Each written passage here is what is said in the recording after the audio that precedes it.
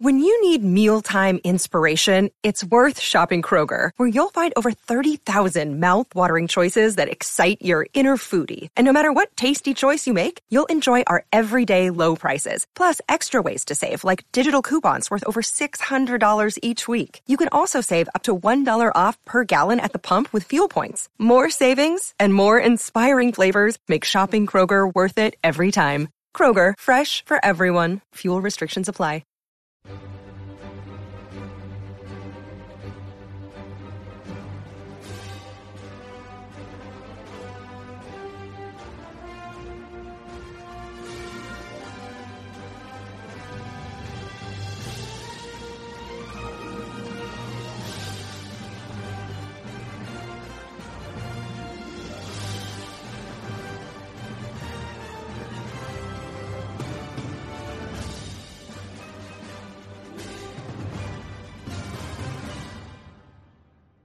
Welcome into the Marvel Stuff Podcast. I'm your host, Josh Kennedy from Facebook, and I'm going to be doing my first episode of Marvelous Depths.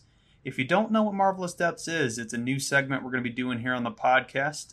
Me and Coach are both going to deep dive into movies that we really like over time, and maybe some of our other co-hosts will hop in and join the fun. But if you haven't heard it yet, go ahead and go back, listen to Coach's episode. He did a really good job. He related Shang-Chi and the Legend of the Ten Rings to his life and things of that nature, when I kind of approached it a little differently because it was hard for me to relate to the main character of this one. So let's hop in. I put up a Facebook poll and there was 3 options, and if you aren't part of our Facebook group yet, you should definitely hop in there. My 3 options were Doctor Strange, X-Men Origins Wolverine, which was questionable for a lot of people, but I'm going to explain why. And then, of course, Captain America, the Winter Soldier, which is my favorite MCU movie to date. Now, Doctor Strange I chose for a different reason than the other 2, so it's kind of funny that that's the one that got the most votes. Both X-Men Origins Wolverine and Captain America, the Winter Soldier have a brotherly love at the center of it. And that's something I really relate to in my life. My brothers are some of my best friends, and couldn't live without them. So it's cool to see that translated in movies. And obviously, in both cases, you got the hero, and then the villain is the brother. But you get what I'm saying. The brotherly love is the center. But Doctor Strange, it was a little different because I didn't necessarily relate to the character. But I rediscovered why I love this movie. I've seen it plenty of times, but I've never taken notes while I was watching it. And this time it helped me discover what's so great about it. And it's that you don't have to root for the hero necessarily. Now, what Marvel did for this movie is they took super fun, colorful, trippy visuals, which I definitely enjoyed. And I'm going to get to that in my review here. But they wrapped something inside of that, and that was taking concepts of time being limited and death being something everyone wants to avoid, but no one can. And it's surrounded by just, you get to experience a universe, and you realize, I don't want to say how insignificant you are, but how unimportant you are to the broader story. You need to live your individual journey. And I really like that about this movie. It's a deeper cut than a lot of these other Marvel films, which I love pretty much all of them. But this one really struck me because it challenges belief systems and everything you think to be true, and you get challenged. So I think that's really what I loved about it. But I'll go through all that in my conclusion here. But let's start it off. Marvelous Depths, a deep dive on Doctor Strange. So, we jump into the movie.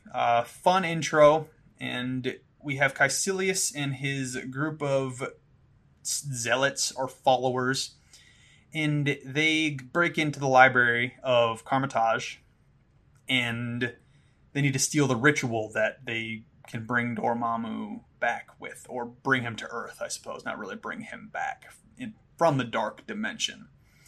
And they invade the library, and obviously they run into the librarian, who was Wong's predecessor, and that's something that I always knew, and they even call it out in the movie, but I never let that resonate with me, because the first guy, the predecessor, does not end up so well.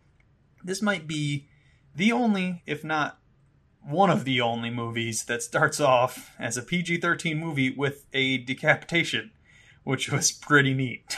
It was very cool. We get to take a peek at the mirror dimension and them doing some Inception type things. And throughout this review, I'm definitely going to relate it to other films that I love and actors and all that good stuff, because I think that kind of just explains why I love it so much. So Caecilius and his zealots essentially do the decapitation, and that's pretty much the mic drop. That's the cold intro, I would say. And then we get to meet the protagonist of the movie, which is Dr. Stephen Strange, played by Benedict Cumberbatch, which is one of my favorite actors. It's funny because I'm now used to his American accent, which is something that was completely different than my first view or my first couple views, because he'd only been Doctor Strange in that movie. And I've seen him in, Infinity War and Endgame. So you kind of get used to him sounding like that. But what I really know him best from is playing Sherlock Holmes in the BBC show Sherlock. And if you haven't seen that show, honestly, very fun thriller. You get a bunch of fun actors, and it's just quality TV. The whole Sherlock and Moriarty arch nemesis situation is explored quite a bit throughout that show. And that's what I really like about it. So Dr. Stephen Strange, he is introduced, and he's his usual cocky and arrogant self. He is presented with a patient that a different doctor had declared dead, but he realizes that it was just the lead poisoning interfering with something in the brain. I'm not a neurosurgeon, and I wouldn't be recording a podcast every week. I'd be busy saving lives. But he realized that the patient isn't dead, because Rachel McAdams' character, Dr. Christine Palmer, she goes to talk to Stephen, and they used to be an item, which we learned later in the movie. And she's great. She realizes that the doctor might be wrong, so she wants the second opinion, which is where Dr. Stephen Strange comes in, realizes he needs to rectify the situation, goes and saves the guy's life. And all while he's being his usual self and guessing the year of the release of a song in the album, what side it was on, who the artist is. It's fun stuff. You really get to explore how smart he is. But honestly, like at the beginning of this movie, you don't want to root for him all the way. He's just so arrogant. He's obviously doing the right thing because he's saving lives and he's a great doctor. But at the same time, there's a level of arrogance that's hard to forgive while you're watching the beginning here. But we get, it's fine. They perform the surgery, he saves their lives, and Rachel McAdams and him have their conversation about naming their technique the Palmer Strange, or the Strange Palmer technique, for their way they do things in surgery. But that went over really well. I don't want to break down every individual scene of this movie, because I would be here for much longer than I need to be. But I just wanted to go cold open, set the stage, and Rachel McAdams. Let's talk about her for a second. I'm going to break off at different points, talk about the actor, what I know them from. In Rachel McAdams, she's well known for being in the typical romance movie. She was in The Notebook, I believe, that was her. But what I love her the most in is a movie called Southpaw. It's a boxing movie starring Jake Gyllenhaal, and she plays his wife. And while she is a star, spoiler alert, she dies very early on in the movie, but she leaves an impact. So that's what I know her from, and even in that movie, her voice sounds different. So she's clearly a talented actress, and I really enjoyed seeing her in here. Another movie she was in that's a favorite of mine is About Time, and if you guys haven't seen either of these movies, definitely hop in and watch those. Explore her back catalog, because About Time, especially if you're looking for a sappy romance movie with a little bit of a fun twist with time travel and things like that. I believe it's on Netflix. If not, I'm sorry. You can Google it and see where it's actually streaming. But it's one of me and my wife. We love that movie. She's not big on rewatching movies, but I can get her to rewatch that one pretty much anytime I want, because this is a great movie. But after this surgery is performed, Strange tries to invite Christine to an event he's speaking at, but she turns him down because they have a history and all that good stuff. So we get Strange. He goes out, and I think it was a Lambo. I'm sorry, car nerds, if I did not get the correct car. Looked like a Lambo. Super expensive. He's got the really just looking like a dime in his suit with a sweet watch, which the watch does end up being very important throughout the movie. And if you're listening to this episode, you don't need me to explain what happened in the movie, but I'm just kind of riffing off what I liked and how clever some of the writing was. But we get the inevitable crash, which seems to be somehow one of the more expensive scenes in the movie, even though it's very much filled with CGI throughout the whole thing. It's an intense car crash. It's a longer scene than you would expect. And we get the, right before the crash, he gets the reference to Rhodey, which was pretty fun. Then he's like, oh yeah, like 500 other doctors could do that. Give me something challenging. There aren't too many of those throughout this movie, but it was fun to hear, just to like kind of center you to being in the MCU, which is exactly where this movie takes place. But he goes Strange after the accident. He clearly needs 1,000,005 surgeries, it seems like. He starts the movie rich, and he uses all of his money trying to repair his hands. So instead of just living off of the very extravagant lifestyle and money he already had stashed away, he instead chose to want to make more and fix his hands that, in a medical sense, are irreparable. You can't fix them. They're just straight up broken. The tendons are bad. It's all very doctory stuff. But if anyone who knows me, I always say I'm not a doctor. And he kind of, he spends his money. He starts to get desperate. He's no longer going to surgeon. He starts looking into stem cells, and then he looks into Western medicine and not FDA approved methods, and nothing seems to be working. And he has a scene with his physical therapist sounding pretty hopeless. It's sad to see, because Doctor Strange, he seems like he's arrogant, but he seems like a good person at his core. And we learn that he is later in the movie, but right here at the beginning, it's hard to root for the guy, like I've already said. But he's meeting with his physical therapist, learning his hand things, and he essentially tells the physical therapist guy that his job is pointless and all that good stuff, which is incredibly rude. In the physical therapist recommends he look into one case where it had happened, because Strange says, name one time that physical therapy's actually helped. And he said, if it'll shut your arrogant ass up, I'll get his file. And he sends it to Strange later, and it happens to be, I forget his first name, but Pangborn is the last name and what everyone addresses him as throughout the movie. And I think it was a C7, C8 separation in the spine. I only kind of remember that because I watched the movie last night.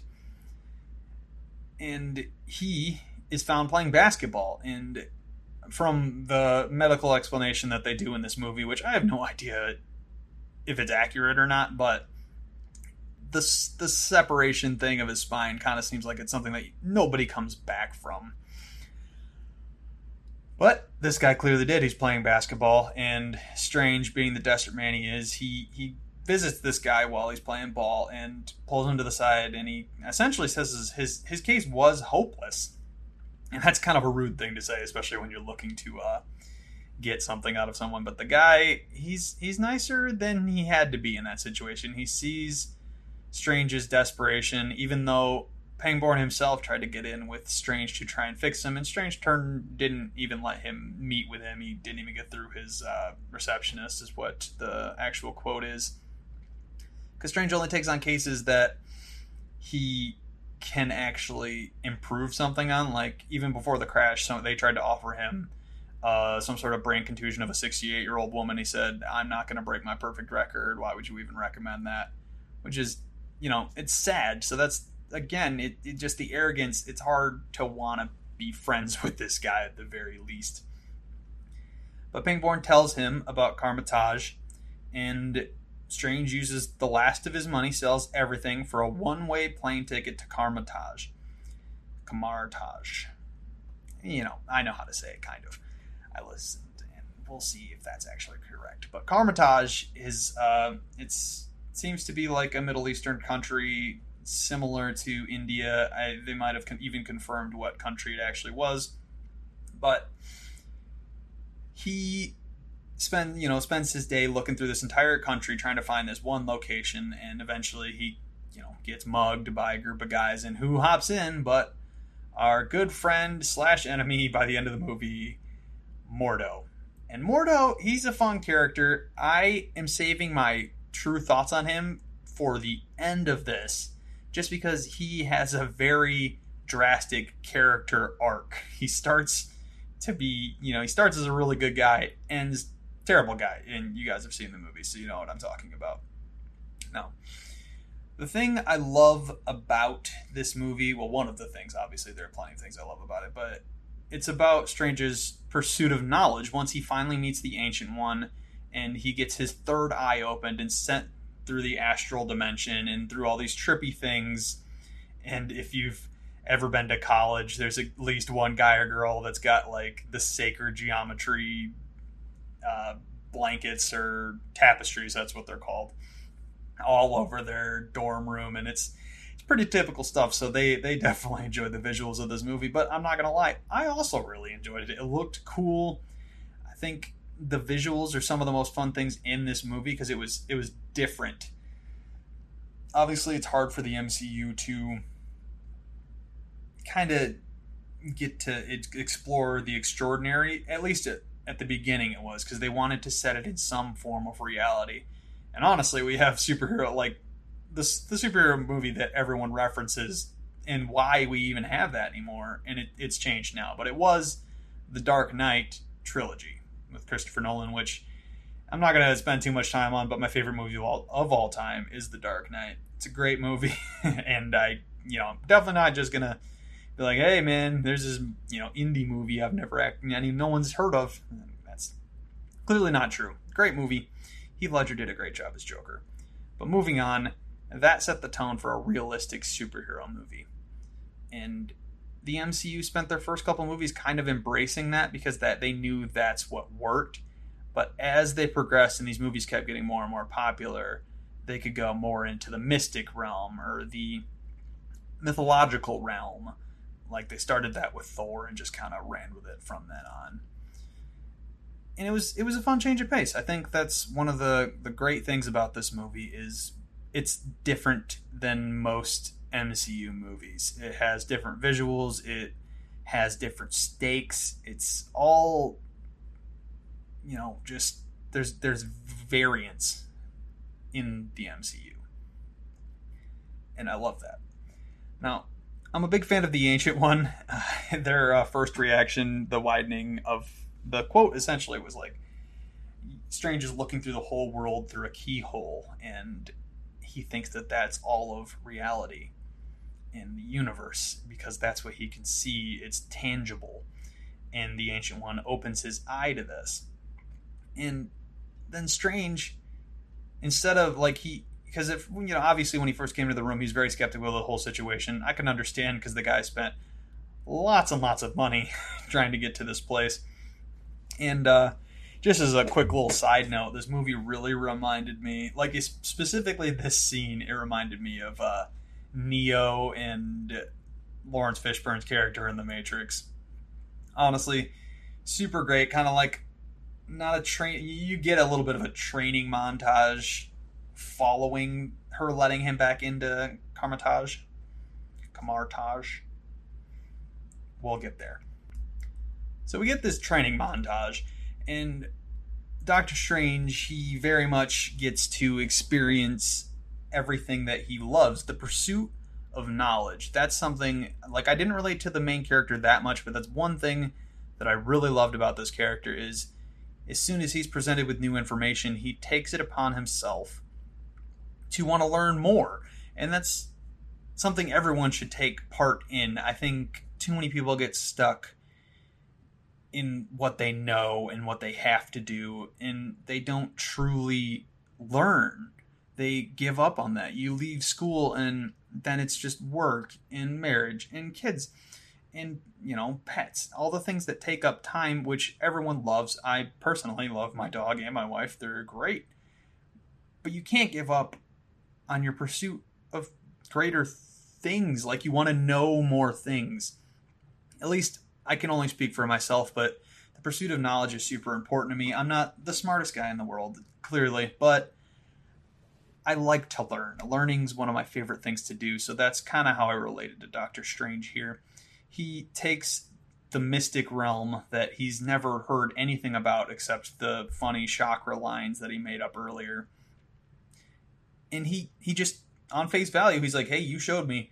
This is my jam now. I'm going to learn everything there is to know about this stuff. And he brags about getting his PhD and MD at the same time due to his photographic memory.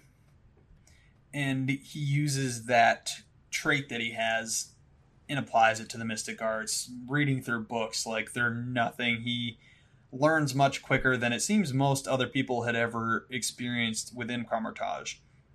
It's cool. It's like I start rooting for the guy a little bit more because I no longer see him as arrogant. He's now a student and he's learning, and he's not like, he still has an ego, but not so much so that it's unbearable. You kind of just are like, hey, he's a novice at this. He doesn't pretend to know everything. Eventually he gets to that point because he reads pretty much every book in the library, it seems, and starts questioning his teachings from other people in Kamar-Taj.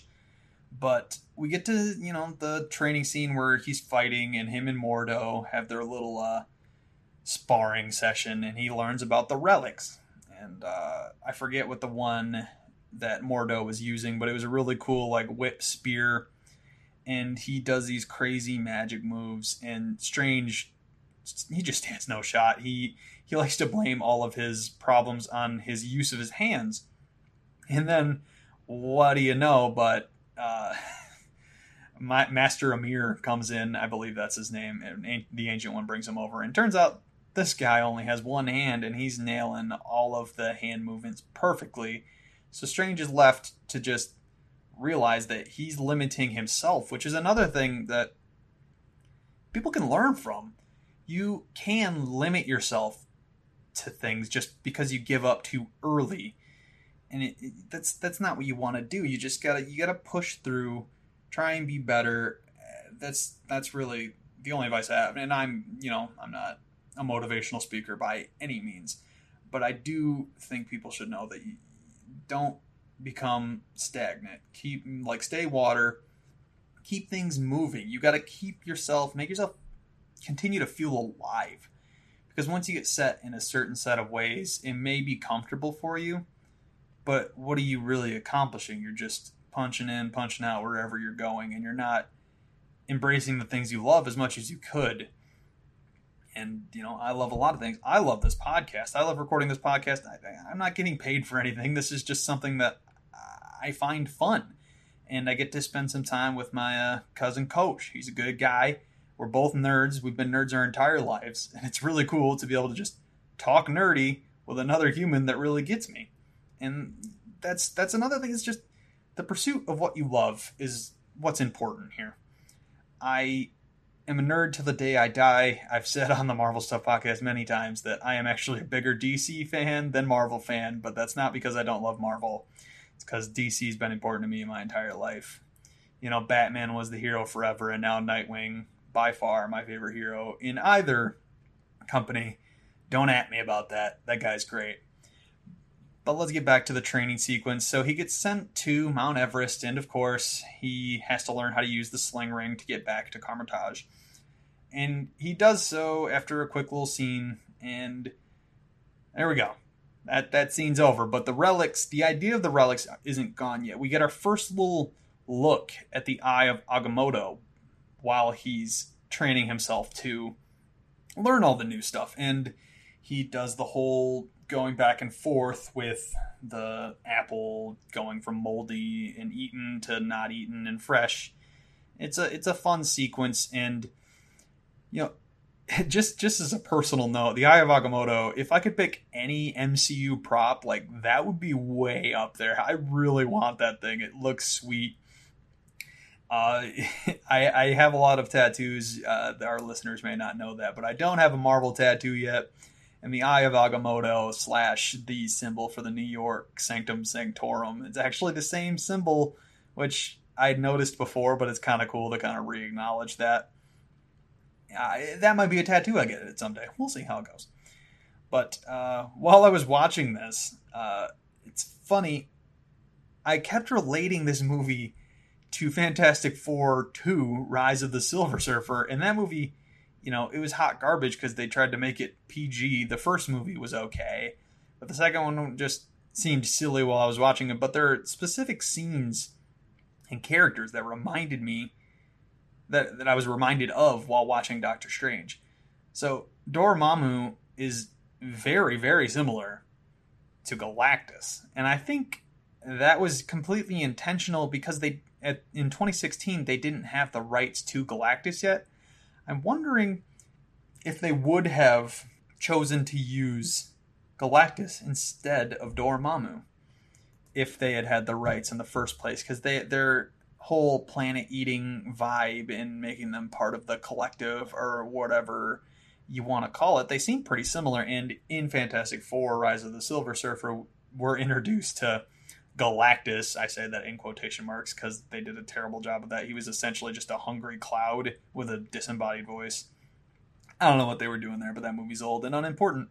But I was reminded of that scene, and then even the final scene of, well, the final action sequence in Doctor Strange was very similar to the last action sequence in Rise of the Silver Surfer in the way that it takes place in predominantly Asian town, and they're fighting off this space creature thing. It's all very interesting, but Dormammu reminded me of Galactus. I just thought that was a fun little thing to note there. We have Mads Mikkelsen as Caecilius. I didn't mention his casting before because I wanted to save that for a little bit later. I wanted to break up how I felt about certain characters throughout this movie. And Caecilius was awesome. He was really cool. He's an intimidating villain, but not physically. I think that's why the casting was perfect. Now, following this movie, I actually watched the show Hannibal. I think Hannibal had released before this show, but I don't know that to be exact. But I do know that Hannibal's a great show, and he plays a very good Hannibal Lecter. And that's kind of where I know that actor from. And it was fun to kind of, while I was watching Hannibal, be like, hey, that's Caecilius from Doctor Strange, when everybody else thought of it in reverse.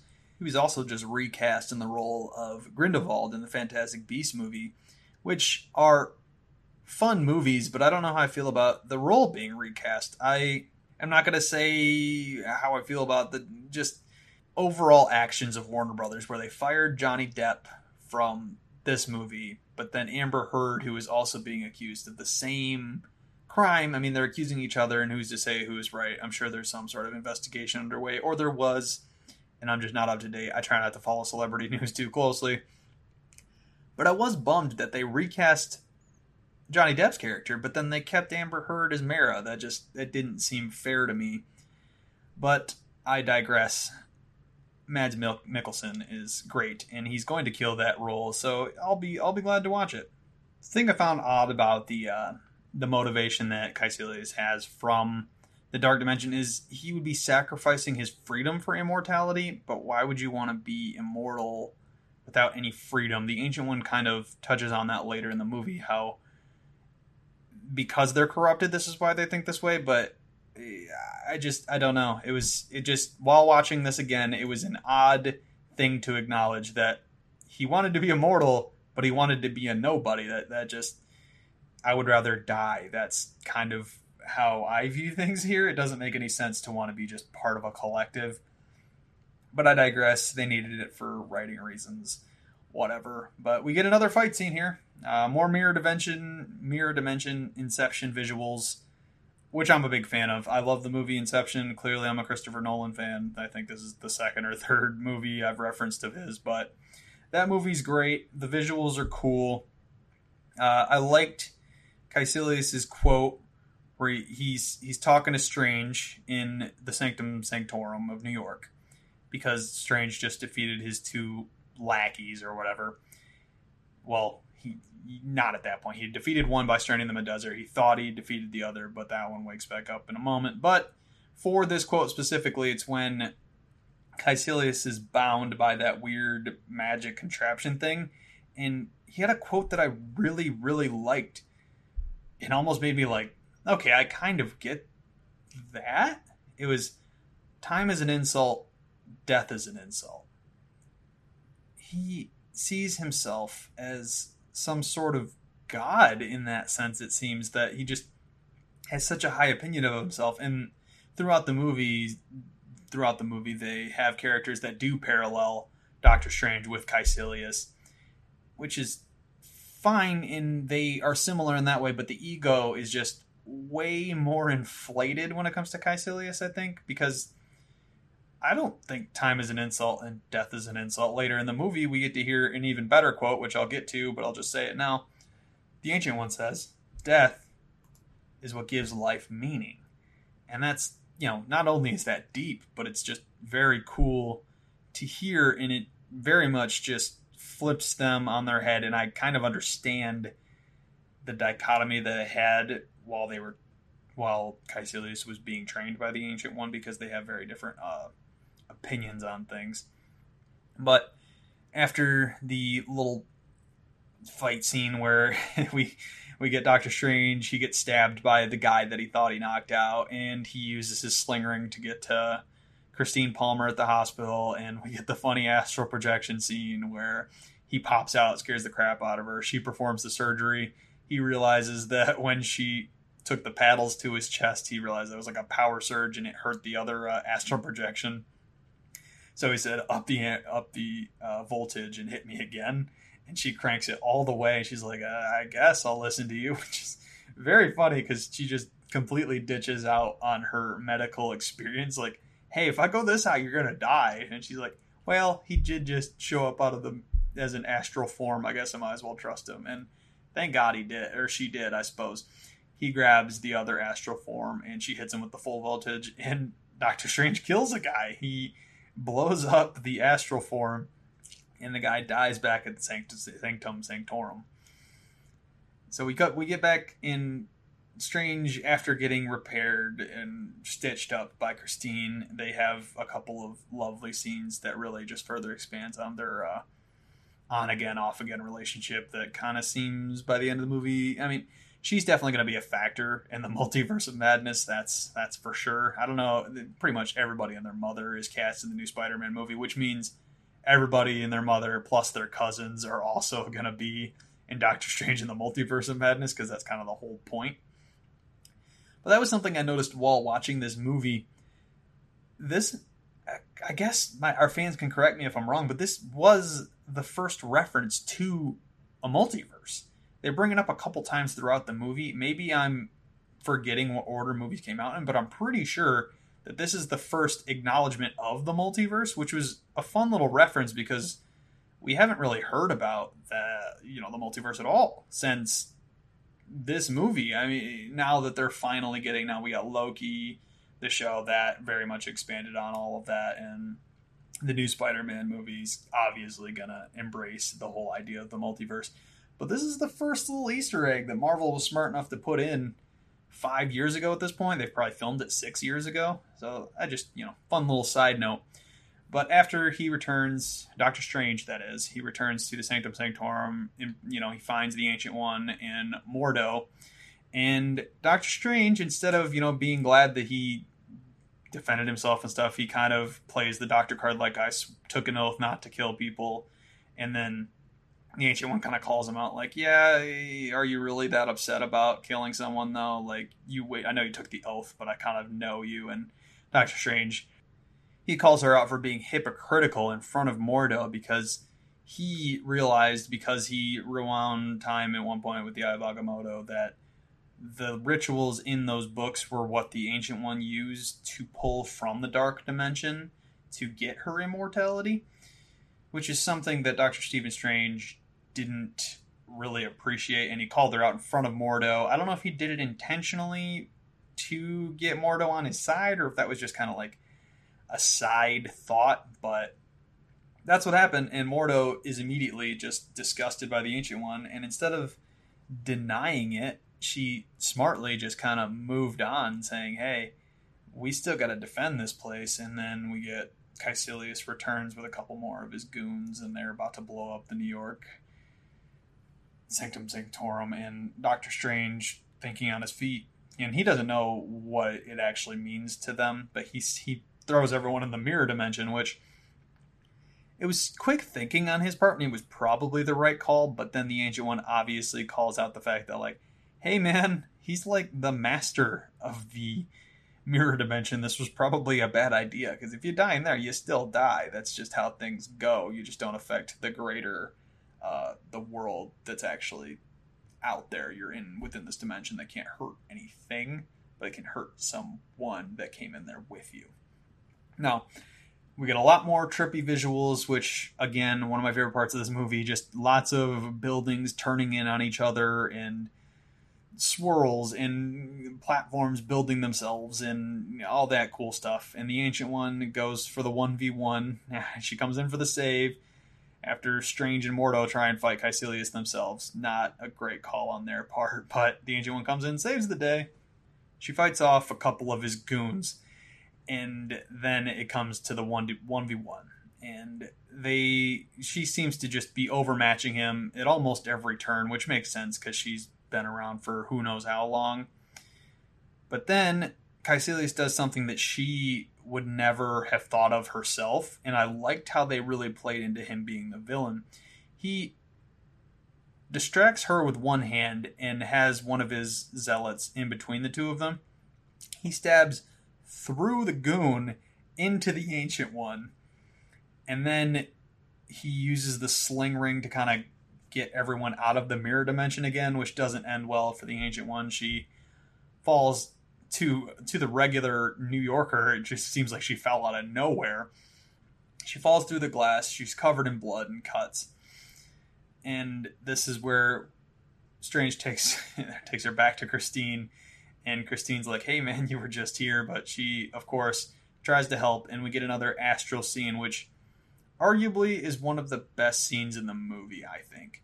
She, the Ancient One, leaves her body, and she kind of slows time, and Strange, realizing what's happening, he also leaves his body and follows her astral form out to like a patio type of deal.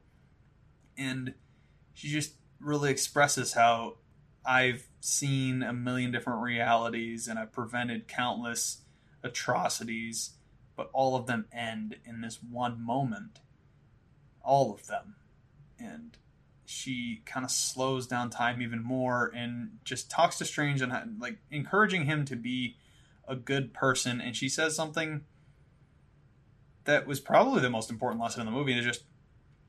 It's not about you, is what she says. That's the important thing to know, is the universe isn't about Strange. It's about protecting everything as a whole. We are a unit. We have the ebbs and flows, the goods, the bads, and we just really have to embrace everything and just know that it's really not about you. It's about the greater good. And she says the line that I had mentioned earlier. I'm finally back to it. Probably my favorite line in the movie. Death is what gives life meaning. I'm sure it's been said before in a million other movies, but the way she phrases it was just powerful and beautiful. Tilda Swinton is a great actress. I know a lot of people questioned her being cast as the Ancient One, but I never had any qualms with it. I think she did great. And she just acknowledges to Strange that she knows this is the end, but she's still scared. She said, look at me. After all this time to prepare, I'm still turning every second into thousands of seconds just to watch the snow fall. Which it was funny because it wasn't snowing before they went in the hospital, but it was snowing later, which I guess is fine because New York in the winter, I'm sure it can just switch on a dime like that. But the Ancient One reaches out, grabs Strange's hand, and she lives her last moment with him and just, disappears very I don't know, Yoda fashion. It was similar to like a Force Ghost. I don't really know what they were going for, but he's gone. Or, excuse me, the Ancient One is gone. And Stephen Strange realizes that like he's got to step it up now. The Ancient One's no longer there to have his back. And he re-meets up with Mordo, and they discuss like a plan of action. Mordo's still very hurt by the, discovery that the Ancient One was drawing from the dark dimension to prolong her life. And I can kind of see where he's coming from, but at the same time, you can't be so bullheaded and just blind to the fact that she was a good person. But Strange kind of, he helps him come to terms, at least for the moment, that they need to team up again. So Strange grabs the Eye of Agamotto, which has the green time Infinity Stone, of course. Everyone knows that. But he grabs this and it takes Mordo, and he's like, hey, the London Sanctum has already fallen. They've tried to attack the New York one twice. Where do you think they're going? And of course, that equals the Hong Kong Sanctum Sanctorum. So they go there. Wong had already had a quick scene a moment ago where he tried to stand up to Caecilius, but you never really see how that turns out for him. And they show up on the scene, and to them, it's too late. They acknowledge it. It's too late for them to show up, but then Strange has the great idea to treat the situation like the apple and rewind time as far as he can to where the dark dimension hadn't started taking over yet. And he backs up time, gets destruction to start going backwards. But something I found interesting, and I wonder if they're going to re-acknowledge this ability at different points in the MCU. Caecilius and his followers were able to break the will of the Time Stone. Instead of being forced to walk in reverse, they do this weird like shrug off thing that very much reminded me of what you have to do to wake yourself up from a dream, or at least that's how I handle things. If I know I need to wake up, I pull my shoulders back and forth and move my head, hoping that my actual body will wake me up from my dream, and it does work, so that's cool. But he turns around with his people, and they start attacking, and it's interesting because everything's still going in reverse, but somehow they've broken out of the spell or power of the Time Stone. And Strange, he gives Mordo the ability first to be with him within the reversing of time, and then they find Wong, who's impaled on a post, and he's like, oh hey, should probably save Wong. As soon as Wong's backed up and his body's back to normal, he puts the Time Stone in his face and adjusts him to where he can also see what's going on. So we have this fun, interesting, visually appealing boss fight between Caecilius and his followers and Mordo Strange with Wong. And Strange, realizing that he's probably not going to win, he calls an audible. He goes to meet Dormammu, and this is where we are really introduced to Dormammu as a character who is, as most people know, or at least you should know, is also voiced by Benedict Cumberbatch. So the idea of that's very funny. Yeah, a lot of people just, they don't know that he's a talented voice actor. He played like a dragon in the Hobbit movie or movies. I forget which. Smaug, I believe, is the dragon he played, and he did a great job doing that. So while watching Doctor Strange in theaters, I had no idea it was his voice that he was coming to bargain with. And this is one of the better scenes in the movie, at least the first time. The second time and third time, it's not as funny to watch, but it's still great. He puts this space god, essentially, on a time loop, and he said, hey man, I'm not letting you go until you bargain. Dormammu, I've come to bargain. And he gets killed 7, 8, 9, however many times he has to die before Dormammu finally gives up and he needs to be released from this infinite time loop. And this is a great conclusion, really. Like, Doctor Strange using his smarts to outsmart this being that no one had really even thought could be challenged. He said, hey, you gotta leave and you have to take your followers with you. And Dormammu, of course, agrees because he doesn't really have a choice in the matter. So Strange comes back to Earth. He has a last interaction with Caecilius and the others.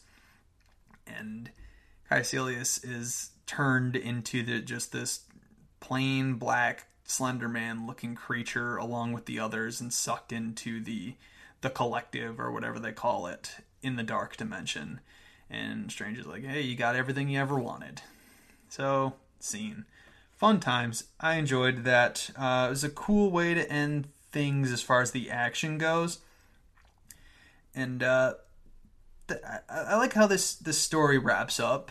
Instead of leaving it on a cliffhanger, that was something that the MCU mastered. Obviously, everyone saw Infinity War and then had to wait a full year to see Endgame. I know this is, this movie preceded those, but Marvel is very good at leaving things on a cliffhanger because they know they have myself and the rest of the Marvel audience, by the balls. Let's just call it what it is. They have us by the balls. We're not gonna not go to the movies. So I'm glad that this one really wrapped up. And then we get the post-credit scene. Of course, we get a quick view at Thor. And then they did like almost the exact same scene. They did it over again in Thor Ragnarok, and that was cool. I like the tie between the two characters, because the first time I saw this movie, I really wasn't expecting Thor to be the character that kind of connects it to the MCU, because it was becoming so popular to do the mid-credit and post-credit scene. The post-credit scene is one of the more important scenes of the movie, because we kind of get to see Mordo again, and he's fully embraced his dark side, per se, I guess you could call it. I saved my thoughts on Mordo for the end just because while I was watching it this time, I don't think I ever made the connection before, but he really reminded me of Anakin Skywalker in the Star Wars prequel movies. He starts out being like part of the team and committed to the Jedi Order in Anakin's case, or the Ancient One and Kamar-Taj in the case of Mordo. But he's presented with new information that he doesn't like, so he kind of just, it's funny that there's a parallel there. He has the best intentions at the beginning, but through exposure to the hypocrisy of the world, the Jedi in Anakin's case, or the dark-powered Ancient One, or time-altering Strange in the case of Mordo, he chooses to act out as opposed to compromising his view. However bullheaded that might be, I'm really excited to see the character in his return to Marvel. They've done a good job at keeping this a long game thing. This movie came out in 2016, and we haven't had mention of Mordo again since. And I'm really excited to see what happens, because the after credit scene, obviously everyone's seen it. He goes back and he kills Panghorn, which, jerk move. I wish he wouldn't have done that, but you gotta have a dark story, and that's what happened. And this is where we get the too many sorcerers. And it compares to Anakin just because it's like, hey, he killed all those Jedi, even though they were, great people. Shout out to the Star Wars Stuff podcast. If anyone of you is listening to this, let me know what you think of that parallel, because it's a fun one. And that's my thoughts on Mordo. I'm glad I saved him to the end, because he's not the most important character, but he does have probably the biggest character arc, starting from a hero and going all the way to villain, which is, interesting. But that just about covers the movie, so I guess I'll just end this. I like this movie not because it relates to my life, but because it challenges some of the things that every human thinks of. Death and having limited time are kind of challenges that everyone's faced with. It sucks, but it's part of the human experience, and like it was said in the movie, death brings meaning to life. Humans spend their whole lives searching for something that doesn't actually have a definitive answer. We're here because we're here, and we have a limited time, so we should be doing what makes us happy. I record this podcast every week because it makes me happy. I love talking about nerd things, and really honestly talking about the things I love helps me learn more about myself. I'm not doing this to advance a career or get rich. It's more just, it's an outlet for me to talk about the stuff that I love. And obviously it's better to make money in life, and I know that's not always the most fun thing to do because you need to live comfortably, and everyone has their worries, including myself. I totally understand that. But when it comes down to it, your experience is all you're ever going to have. So do your best not to wallow in trying to discover the meaning. People much smarter than myself, and probably you, have tried, and they all die the same as everyone else. So, in the words of the great ancient one, it's not about you. Not to end this on a depressing note, but the world will always move forward, and time is limited, so have a great life. And don't worry so much. Your life is about you, but that's where it stops. The universe isn't concerned with the individual, and that's probably for the best. But that's how I'm going to end it. I hope you guys enjoyed my Marvelous Depths episode. Please let us know if you like these, and don't forget to rate and subscribe. If you guys aren't a big fan of these Marvelous Depths, please let us know. And we won't do them as often, but I know myself and Coach are having a great time doing them. Hop in on the Facebook page. It's always a good time there. We're having a lot of fun. Memes are posted, and honestly, news is posted there almost as quick as anywhere else on my Facebook pages anyway. So yeah, hop in, follow us on Instagram. I post up some good stories, but in the words of my loyal co-host Coach,